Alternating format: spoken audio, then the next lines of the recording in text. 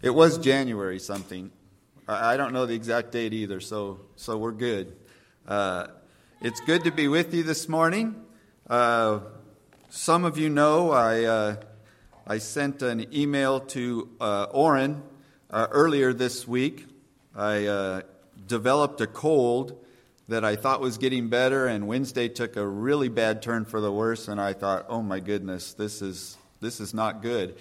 And so some of you have been praying. Appreciate those prayers. Except for a tiny bit of a tickle at night, I'm good. And it's great to be able to be here with you this morning. If you would turn in your Bibles to 1 Peter chapter 4, that's where we're going to spend our Valentine's Day. I know you probably were thinking, it's going to be Valentine's Day, 1 Corinthians 13. I won't ask you to raise your hand if you thought that. But we're going to be in 1 Peter chapter 4.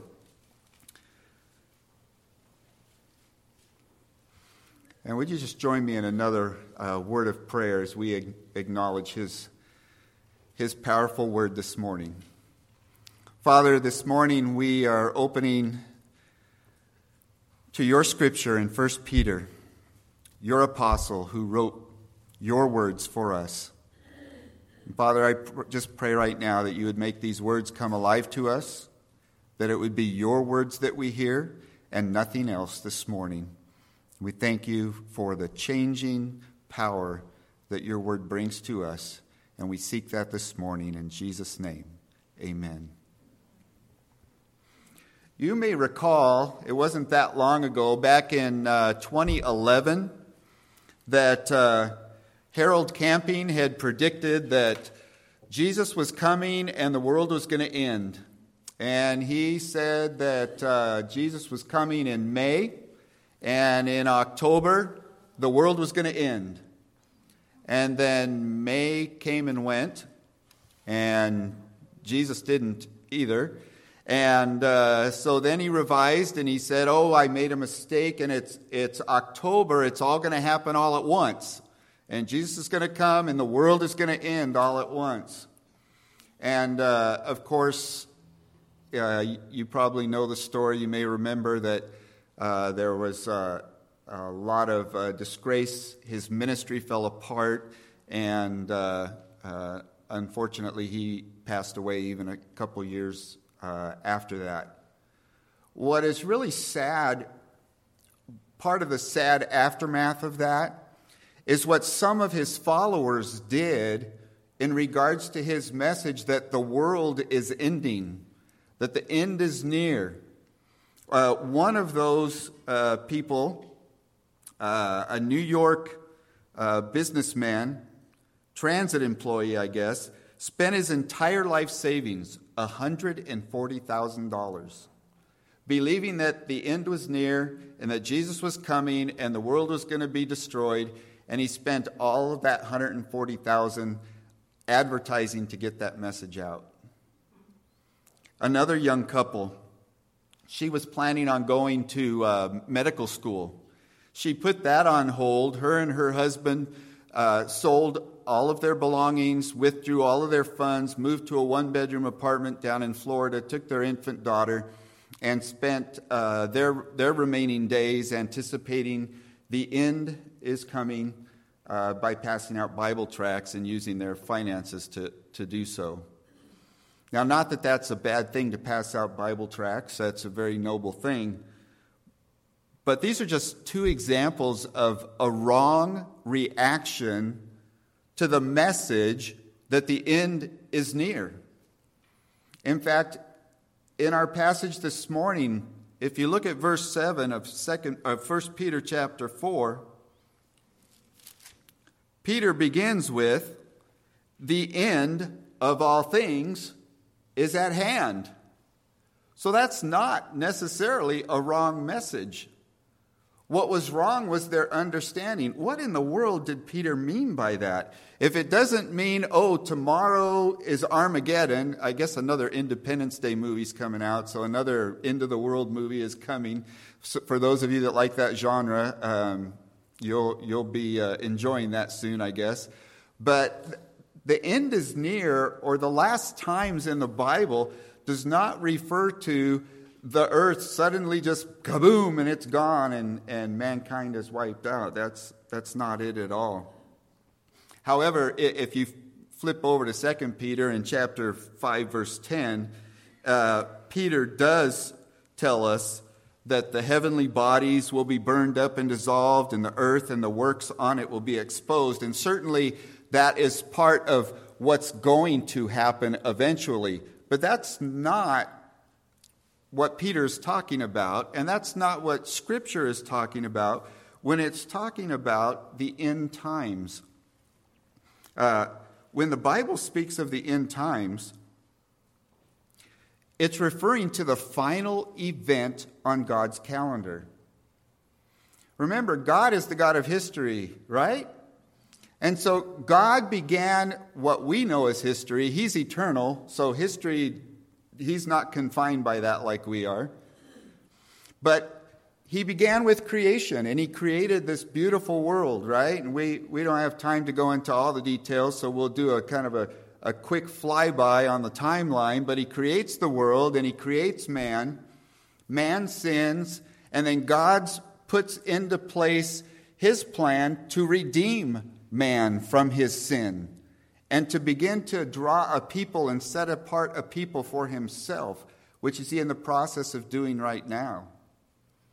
And then the next big event on God's calendar, of course, was the coming of Jesus and the sending of His Son, which we just celebrated not too long ago.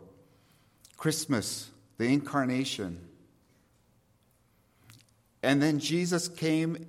But the big news about the incarnation is that He came to minister, and that He came to die, and He rose again. And then He ascended back into heaven. And it's that death and resurrection and ascension of Jesus that ushered in the last days and the end times. So when Peter is talking about the last days and the end being near, he's talking about the fact that, hey, we're living in this final period. We're waiting for this final event on God's calendar, which is the return of Christ. And so in verse 7, the end of all things is at hand. That was 2,000 years ago. And yet, Peter could say, the return of Christ, it's coming. That's next. That's the next big event. And just like it was the next big event for Peter, it's the next big event for us, because He hasn't come back yet. And certainly 2,000 years later, I'm hoping a whole lot closer than 2,000 years. But Jesus is coming. Now you have to understand, the book of Peter is written to the church in basically the area of Asia, where Rome is in control. At this time, there's a guy named Nero, and he doesn't like Christians. And there's a lot of persecution, and the persecution is really ratcheting up for the saints.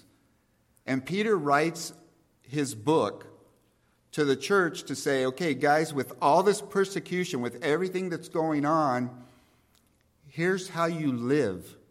Here's how you get through it. Here's how you survive.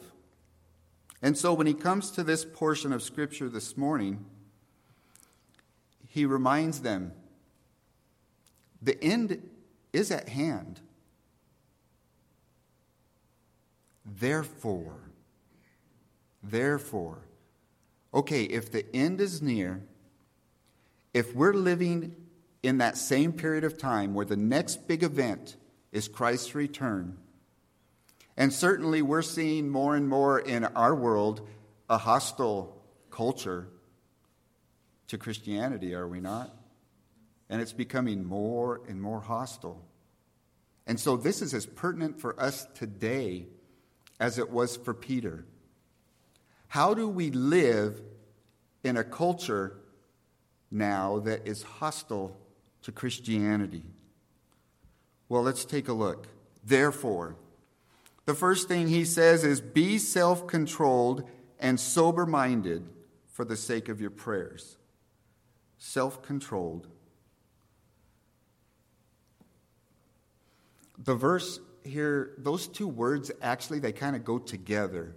He's not kind of really saying two separate things. He's trying to say the same thing all at once. Self-controlled means be in one's right mind. Keep your head about you despite the fears and despite the dangers.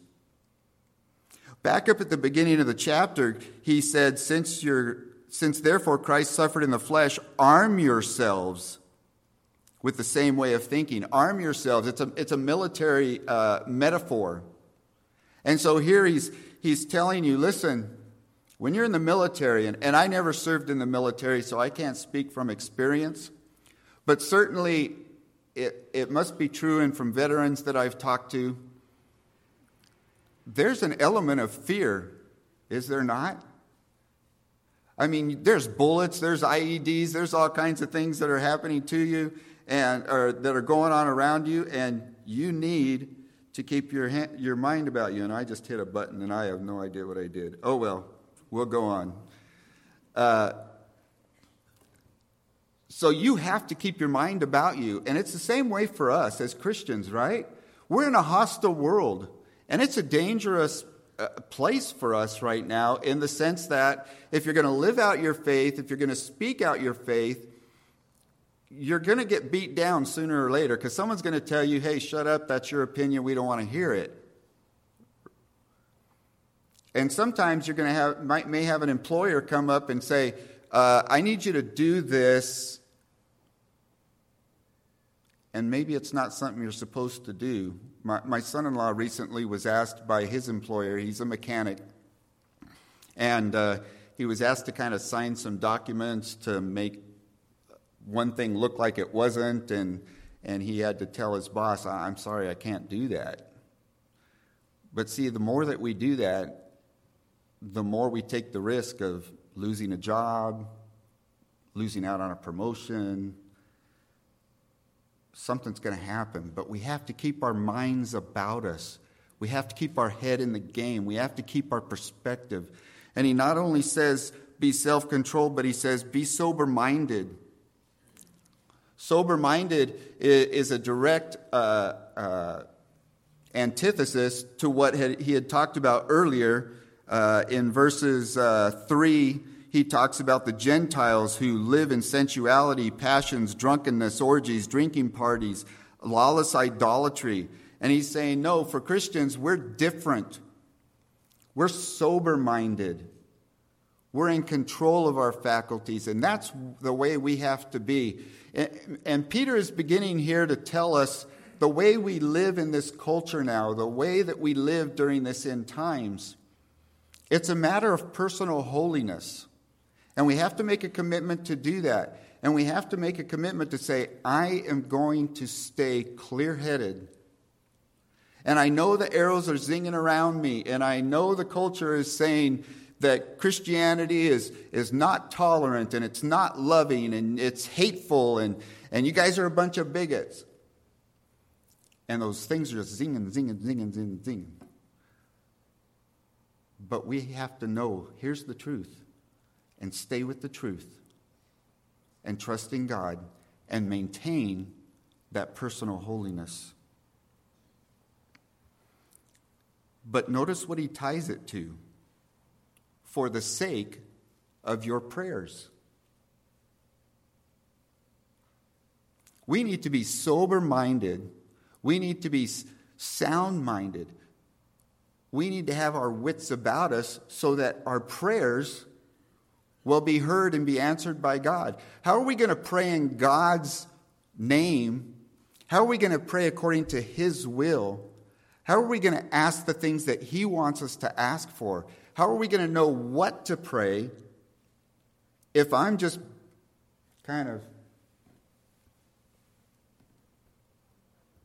I have to keep my head in the game. I have to stay focused on what I'm called to do. And my personal holiness is necessary for the sake of my prayers. And notice it's plural prayers, not a prayer. As Scripture tells us, pray without ceasing, continue on and on and on. So our prayers, it is necessary that we maintain our personal holiness for the sake of our prayers. Well, he moves on now, and he's going to give us 3 more things. The first thing he tells us to do, we just looked at, but now he's going to move into 3 things for the church.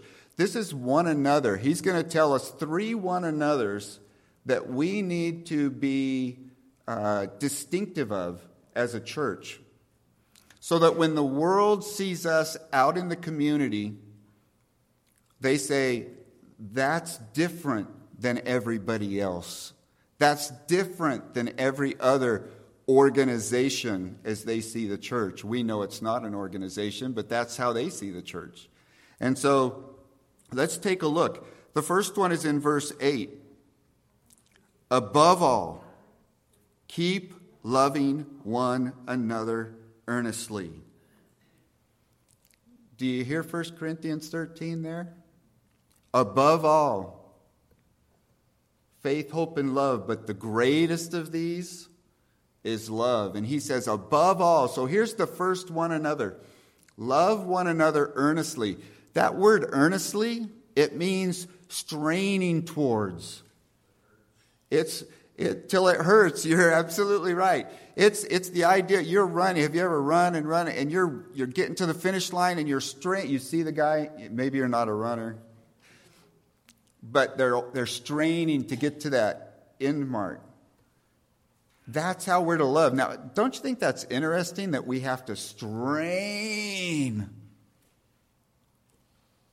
You know, I think Peter told us that. Because sometimes love is hard, isn't it? Love can be messy. Now, I don't know you folks here, but I know the body of Christ. And there is a diversity of personalities. And don't you get along with certain types of people better than others? But does God make that distinction in the church? There's a diversity of personalities. There's a diversity of habits. Maybe you're a nail biter. Maybe you're the person that when you see someone biting their nails drives you absolutely bonkers. The point is, we have to love despite the differences. And we have to work at it, and we have to strain. And when we go out into the community as Christians, we're going to rub shoulders with people that they don't know Jesus. And so they're going to use language that we're uncomfortable with. They're going to dress in ways that we're uncomfortable with. There's going to be awkward moments. Because some of them, if you start to say anything about Jesus or say, hey, I want to invite you to my church, they may react in any one of a number of negative ways. They may tell you to just bug off, or they may politely just say thank you. You just never know. But we have to strain to love one another.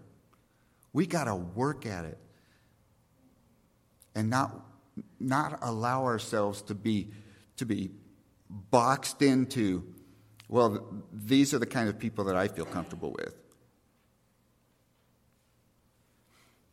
And sometimes maybe those people will even walk through the door of the church. I remember when I was a kid at our church down in Buena Park, and the pastor's halfway through his sermon, and a homeless man who obviously had been intoxicated a little bit came walking in the back, came walking up the front aisle, and a hush comes over the crowd. And what do you imagine was most of us thinking? I can't speak for everybody, but as a kid, I'm thinking, oh, who is this guy and what's right? He doesn't even belong here. But that's certainly not an attitude of straining to love. And so the pastor called for a couple of deacons to come and not escort him out, but to find out what his needs were so that we could go on with the service. And so they took him into the back, and and began to visit with him and find out what his needs were. And I don't know what happened from there. But that's straining to love. Somebody that you think, they don't belong here and they're had one too many and they don't smell right. But we have to strain to love. Love one another earnestly. And notice what he ties to that. Since love covers a multitude of sins. Now that's an interesting phrase, because when you first read that, my first thought is, well, wait a minute, whoa. Only Jesus' blood covers sins, right? But Peter is saying love covers a multitude of sins. So what in the world is Peter talking about here that it covers a multitude of sins? Well, in Proverbs 10, verse 12, it says, hatred stirs up strife, but love covers all offenses. Back again in 1 Corinthians 13, one of the descriptors of love is, love does not keep a record of wrongs. And that's another challenge for us, because in our human nature, when you've been wronged, my first reaction is, I'm going to make that right. They wronged me, I'm going to make it right. And he's saying, no, you don't keep a record of wrongs. You forgive.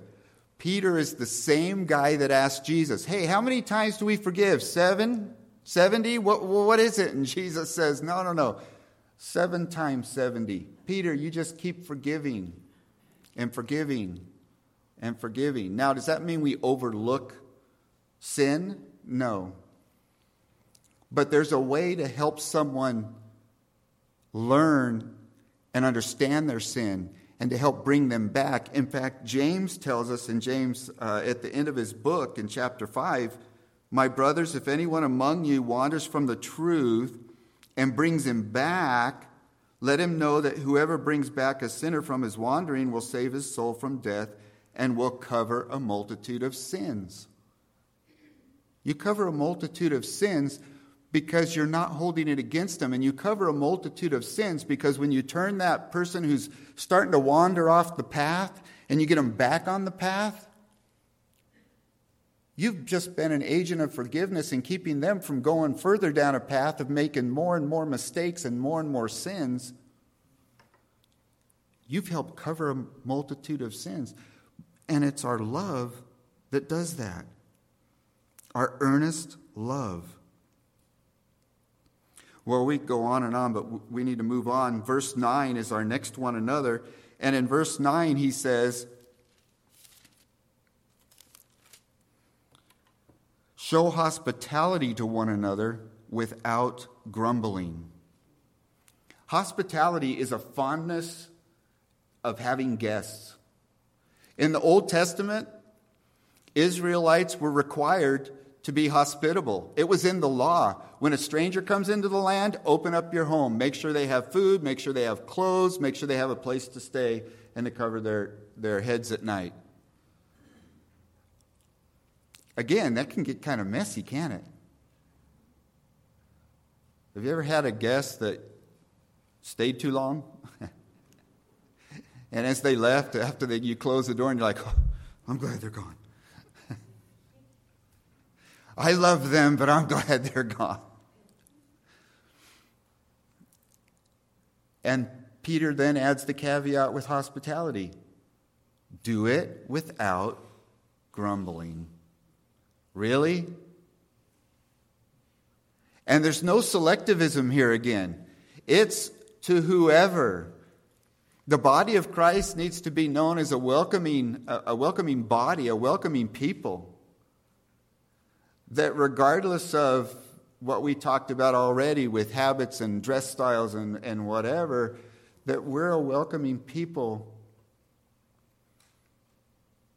And we take care and we're concerned about people's basic needs. And that's what their hospitality was all about. Do they have a place to stay? Do they have some food? And certainly in a time of persecution, this definitely would apply to brothers and sisters in Christ, because many were fleeing, just like we have refugees and many of those Christian refugees that are fleeing today. And certainly hospitality is needed.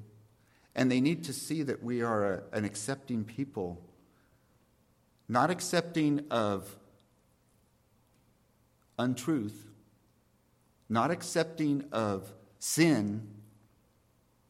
But forgivers and people who care about one another.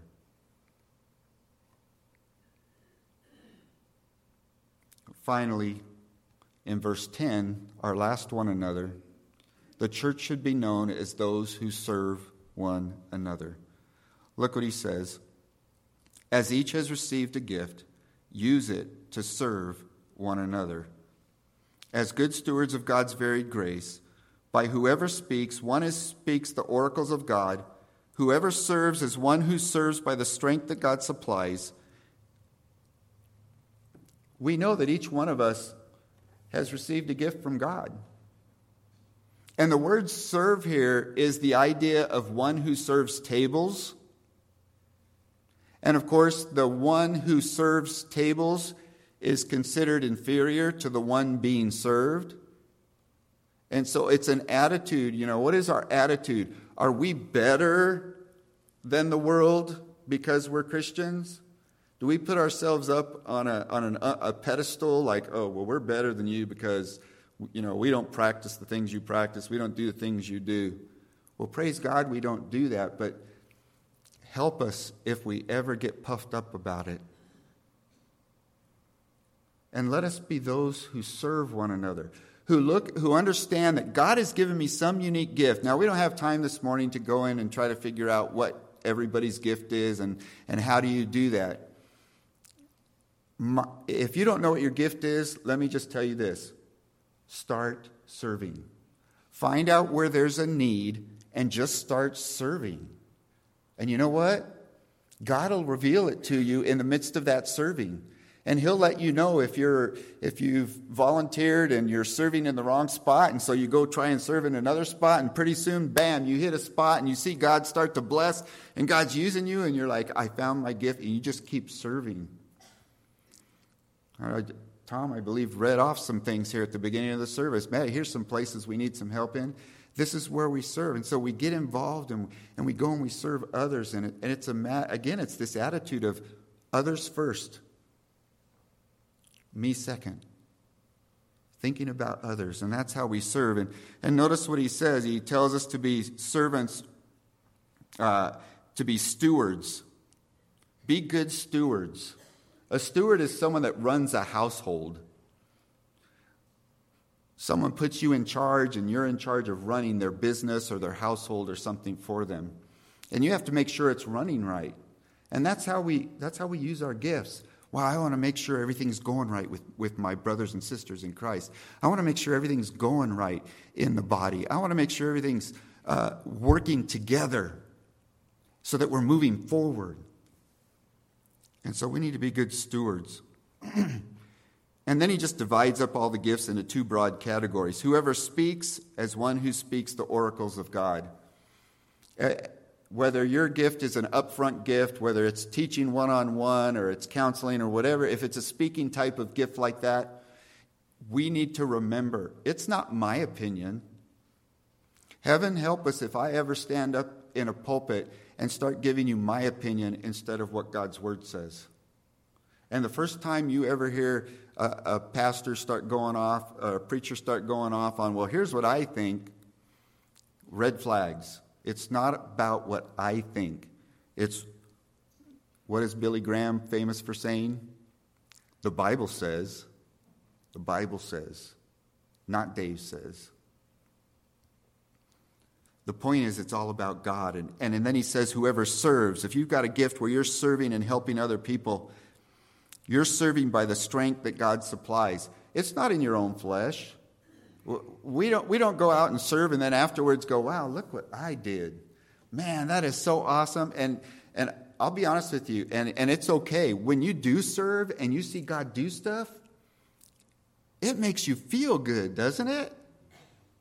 Have you ever experienced that? You've gotten involved and you've served, and then afterwards you look back and you go, wow, that's awesome. And don't you feel good?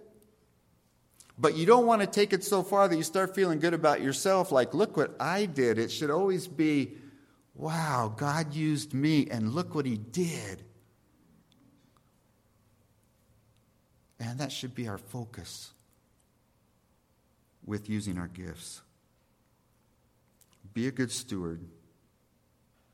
And what is the ultimate goal in everything as Peter winds it up? In order that in everything God may be glorified through Jesus Christ. Because in all four of these areas, personal holiness, keeping your head about you, in loving, in hospitality, in serving, it's all and always our focus. Always keep your focus. What's the number one thing? It's all about him. Glory means shine your light upon. Where's the light shining? Is the spotlight on God? That's where it belongs. And in everything, it's to the glory of God. And so we want the church, whether it's the church in Cambria, the church at large, throughout the community, throughout the culture, we want it to shine on Jesus. And we want it to be known for personal holiness. We want it to be known, above all, as a people who love, a people who forgive. We want to be known as a people who are hospitable, who care about the needs of others, and people that are then putting it into action by serving and doing for others and not so concerned about myself. And I love how Peter ends here. This last sentence, I think, is classic Peter. Right? Don't we know Peter as the guy who just likes to just charge ahead? He was the one that likes to blurt out. Well, here's Peter, come a long way, and he's telling us how the church should look, what our society should look like as a church. And he just can't help himself, and he bursts out and says, "To him belong glory and dominion forever and ever. Amen." See, it's a little bit different when you read it that way, isn't it? See, I don't think Peter wrote that with in mind thinking, "To him belong glory and dominion forever and ever, amen." All right, let's pray. That's not what that sentence says.